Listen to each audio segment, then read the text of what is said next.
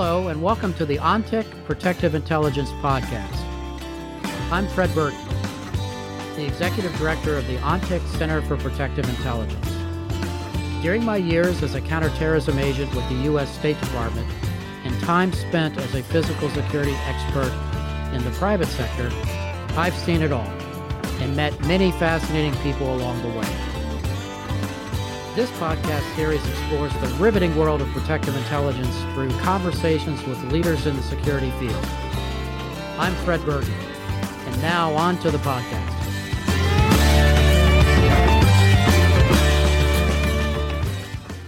Hi, I'm Fred Burton, here today with Larry Loftis. Larry is the New York Times and international bestselling author of several nonfiction thrillers to include The Princess Spy and Into the Lion's Mouth. Larry, welcome to the ONTIC Protective Intelligence Podcast. Thank you, Fred. Thanks for having me.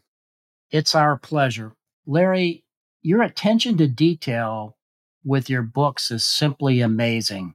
And I know from just putting together my own books, the time and effort that goes into this. When you were putting together Into the Lion's Mouth, how long did that take? Well, it's two segments. There's the research and then the writing. The whole picture took 3 years. The research was about half, so about 18 months of research and then 18 months of writing. But probably as I was writing, I would have to go back and research some more details. So it's probably closer to 2 years research, 1 year writing. Why this story? Well, it was, the subtitle of the book is The True Story of Duško Popov, World War II Spy, Patriot, and the Real Life Inspiration for James Bond. I had to write the book. Let me backtrack. Back in, 2012 or something, I started thinking about writing a book like this. And I thought, well, I want to write a spy novel or a spy. It didn't matter to me, fiction, nonfiction. So I started researching, and originally I was thinking, well, I could do like an Ian Fleming type book. So I started researching, and I thought I better check out what real spies do before I write a book like this. So I just started researching greatest spy ever, most accomplished spy, most daring spy, and I just searched everywhere, and all roads led to this guy named Dusko Popov, who I'd never heard of.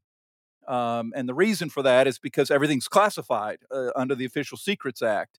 He was an MI5 and MI6 spy that came to the Allies. He was Serbian. He came to us, to the British, to offer his services because the Germans thought he was one of theirs. He had gone to I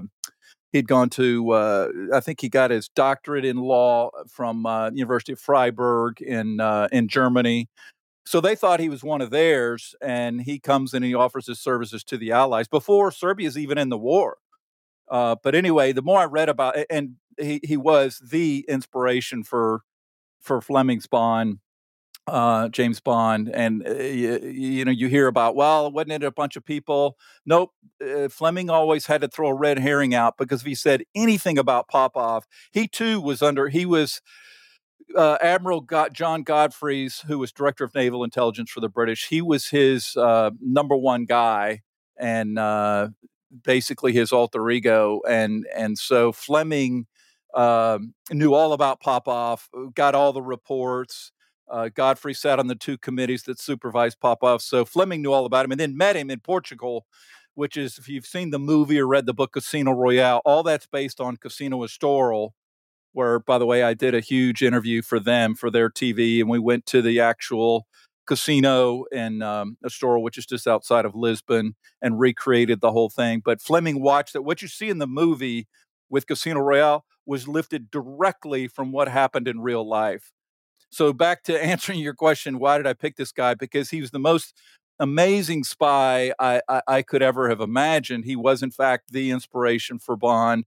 And what is also little known is that he warned the FBI on August 18, 1941, that the Japanese were planning to attack Pearl Harbor, and had evidence, gave him his questionnaire, and they ignored it. Hoover ignored it. Hoover buried it. He didn't like spies. He was xenophobic. He didn't like foreigners, and he hated playboys. So he completely ignored it.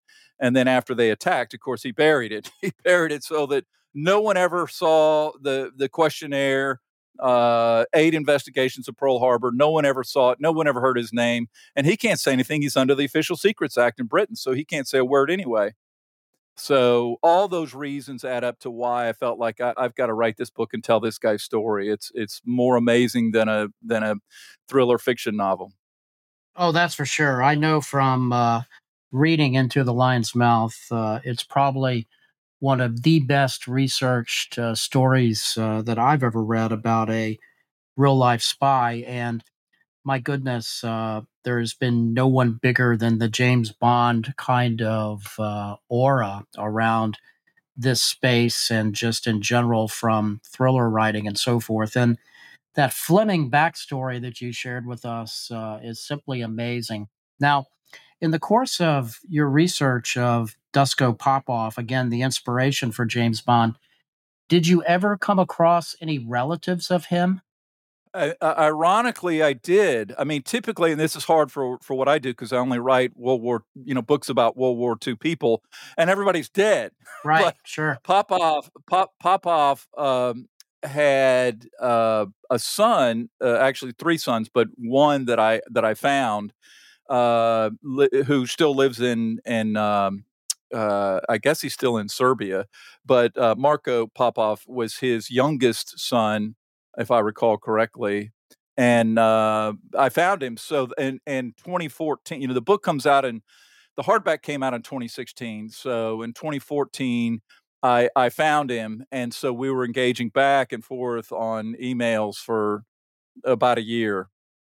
And so he gave some, if you remember the story in the book, there's a question of whether Popov killed the German who killed his German case officer, Johann Jebsen, who was in fact really loyal to the Allies. And he was murdered, and Popov knew that. And Popov tracked down this guy. He thought, and he wrote his own autobiography, which all of it had to be basically written with aliases because he's, again, still under the Official Secrets Act. But Jepsen was, in fact, murdered. And he wanted to kill the guy that killed his best friend. And because they were buddies in college, that's how he met him at University of Freiburg when they were in college. So in the book, he says that he finds this guy, he calls him Walter Salzer. That's not his real name, which I found out. I went through the entire Nuremberg trials. There's like 58 volumes of this, of the Nuremberg trials. And I had to go through all that to find out, does this guy really exist, this Walter Salzer guy? Well, he doesn't. That was an alias. But I found out who it was. And then I asked Marko, I said, Marko, did your dad ever talk about, because I don't think, knowing Dusko, I don't think he would have let this guy go. I mean, he takes him to the woods and then he says he pulls a gun on him, but couldn't pull the trigger and just beats the hell out of him, basically. And I said, Marko, did your dad really let that guy go, or did he shoot him? Did he kill him? And Marko, pauses for a minute, and then he says, I think we were on the phone maybe for this one. Then he pauses for a minute, and he says, well, he's under the Official Secrets Act, so he's not supposed to say anything, but we're family still. So he said, over dinner one night, I asked him if he killed this guy, and he said, my dad just kind of looked at me, winked, and looked away. And that was it. So Marko said that told me that dad killed him. That's an amazing story. That was one of the things I had to track down. I had to chase down was who was this guy, and did Dusko actually kill him?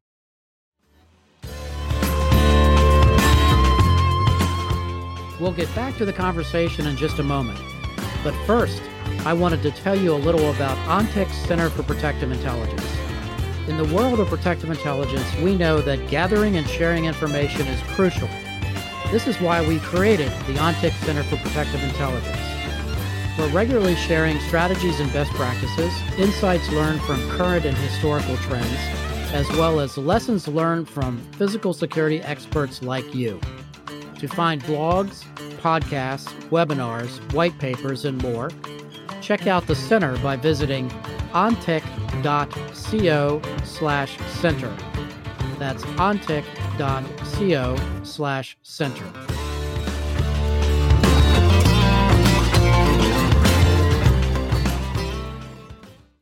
one of the things that I was struck in reading your book too was, again, these parallels, and it all makes sense now because of the Official Secrets Act, right? Your comment in the story about C and how Ian Fleming told his official biographer that this British individual by the name of Menzies was actually the real James Bond's M. And what's the backstory with that as well? Well, for people that are unfamiliar with C, C is the initial that is used to represent the head of MI6 out in the UK, their Secret Service. And the reason that it's called that title is called C is because the original person, Cunningham, would just use his Admiral Cunningham just used his initial C to sign documents. Well, the next guy that follows just continued it with C, and then the next guy. So eventually, Stuart Menzies, who I think was the third, just continued it. And I saw, I mean, because I got the actual files, I have their archives, and sure enough, I can see and he always signed it in a green pencil. So the C is in green.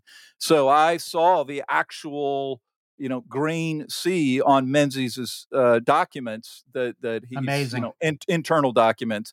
But the reason that Fleming said that Menzies was sort of basically the M, the Fleming basically combined two people. He didn't work under Menzies, had no connection to Menzies, obviously knew who he was. His boss, Admiral John Godfrey, was an amazing, intelligent man. And Menzies and Godfrey, Fleming's boss, were the only two people that sat on. There were two committees that supervised these double agents. The Double Cross Committee, run by a guy named Masterman, and then there was a committee above that supervised the bigger picture. Well, Menzies and Godfrey were the only two people that sat on both committees. And of course, as Godfrey's number two, Fleming is going to have to file reports to brief him, get him ready for meetings and so forth. So what essentially happened is Fleming took attributes of both men to create his M. M is, in fact, just he couldn't use C because, again, he's in violation of the Secrets Act. So he changed C to M, but in terms of the characteristics and how the guy acted and all of that, he basically combined those two guys, Godfrey and Menzies. That's amazing research on your part. Now, Larry, when you were looking into this, did you ever come across any numerical code names like 007?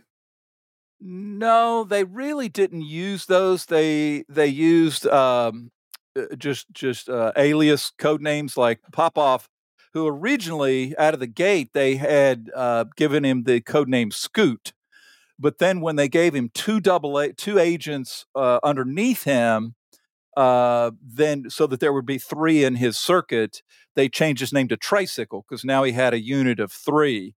So that's what they mainly went by. Although I shared on social media, I don't know, maybe a couple of years ago, in the files on my last book, The Princess Spy, they had specific numbers associated with them and used them in particular, like in reports and documents and things. So I posted on social media because I thought people would find it interesting. There was one memo. Remember, this is all research for Aline Griffith, who was the OSS agent and who was operating in Madrid. But they would use numbers, and there's a memo that says 649, and then she writes, or the person writes out the report, signed 567. you know, so with no names at all, no names on the top, no names on the bottom. So the Americans certainly use those, but the British, I Popov never got a number, and I don't think Garbo ever got a number, and so they all just went by their code names. Now, in the course of your research, did you delve deeply into Fleming? And does Fleming talk about Popov ever in reality? Of course I did, because that's critical to my research. So I had to read. There's only Pearson's a guy's name, one very good biography of Fleming, but little do people know number one, I always get, whenever I'm using someone that was an agent for the British, I have to get the archives, which are at Kew. The National Archives at Kew have all of the World War II archives, particularly MI5's archives. And so I pulled all of the MI5 archives and the ones that MI6 had that were relevant. Uh, and there wasn't anything on Fleming, and I knew that he had been involved. So I just kept digging and found out, well, that's because there's a whole nother file just for Ian Fleming, a whole nother file set for Fleming that is kept in a safe. Huh. So if you want those, and you don't even know what's in them because they're very private, they're very secret, and they're kept in a safe separate from all the other archives. So I wrote all the correspondence, and you have to buy them, of course. So I bought all of the Fleming files, and it's ironic. They copy them for you and they mail them to you because they're not digitized, but they come in these sheets that are like the size of a pillow. These huge sheets. I don't know why they're like that, but so that if you remember, I think I posted somewhere that the New York Post noted that I tracked down the specific moment that they met, and part of that reason that I could do that was because in Fleming's file, he is writing reports. He's in Lisbon at the same time Popov's there. He's writing reports to his boss, John Godfrey. And so I went through all of those memos to basically track where he was, what he was writing about, what he was doing, when he left, because Popov and Fleming both actually, went back to London.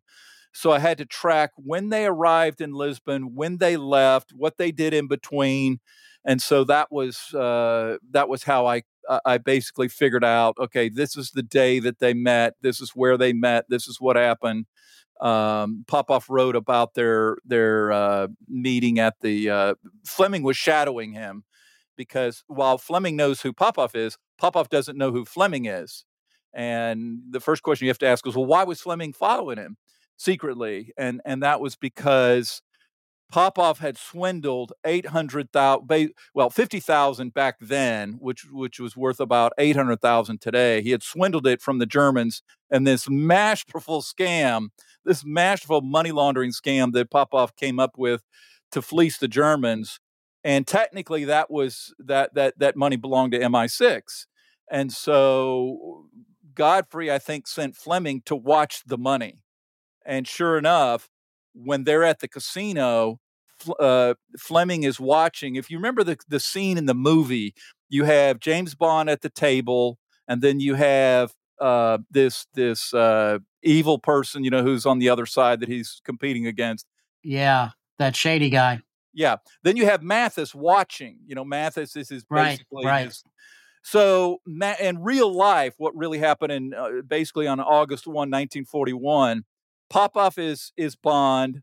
There was a really jerk Lithuanian who was fleeing the Germans named Bloch, who was the quote unquote evil person.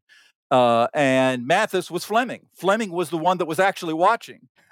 So he just lifted what happened directly to make this. He changed it a little bit. I mean, he changes Bloch from fleeing the Germans to fleeing the Russians, because now we're in the Cold War. So he just changes who the country of origin is for him. But all that was lifted, and but Fleming, of course, can never say anything. And so back to your original question, did Fleming ever mention Popov? And the answer is no, he can't, because the Official Secrets Act was very carefully enforced by the British.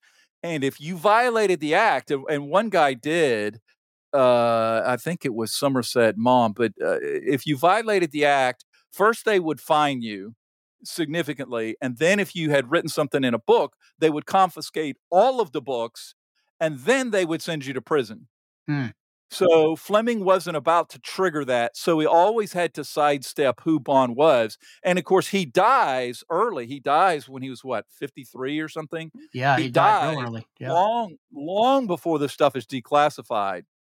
And so Popov's book doesn't even hit until 1974. And he was very humble. He didn't brag about, he knew that he was the inspiration, but he didn't brag about it. But he detailed some of the things of what happened in Fleming, where Fleming had actually followed him from the Palacio bar, which was this very cool bar. I filmed, actually, if you go on my website, LarryLoftis.com, you can see me interviewed by the Portuguese. We do it in English, but they interviewed me from the place where these guys actually would have met, because Fleming followed him from the bar to another place Popov went for drinks, and then to the casino. So basically, I had to put all this together with what Fleming was doing on his side, what I find in the archives, to Popov's version of it, and then figure out what actually happened. Larry, what question would you ask Dusko Popov, the real-life inspiration for James Bond, if he was alive? Oh boy, there's a lot of questions that I would ask him. The first I would ask is to answer, finally resolve what his son asked him: did you really kill that guy? Because it's still a little bit of a mystery. And Popov had to do it very secretly. I mean, I think he did, but he had to do it very secretly, because this is like, the war ends, in May, and so May 7th. And so it's just maybe a few days, a week after that, he's in Germany looking for this guy. And he knew he could probably kill him and get away with it, because this is right after the war and scores were being settled. And he thought he could kill him and get away with it. He got the British to loan him a colonel's uniform. So that gave him access to a few things. And then I won't spoil what happens, but in the book, I give the details of what happened with that. But I'm his son thought he killed him, and I think he killed him. But it would be cool to hear it from the horse's mouth. Well, Larry, we want to thank you so much for taking the time to be on the ONTIC Protective Intelligence podcast today. My pleasure. Thanks for having me. Into the Lion's Mouth by Larry Loftis. Trust me, you won't want to put this book down. Thank you, Larry. Thank you.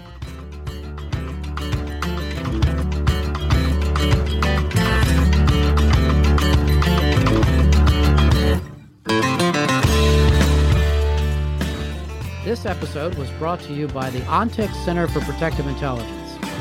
Learn more at ontic.co/center. Again, that's ontic.co/center.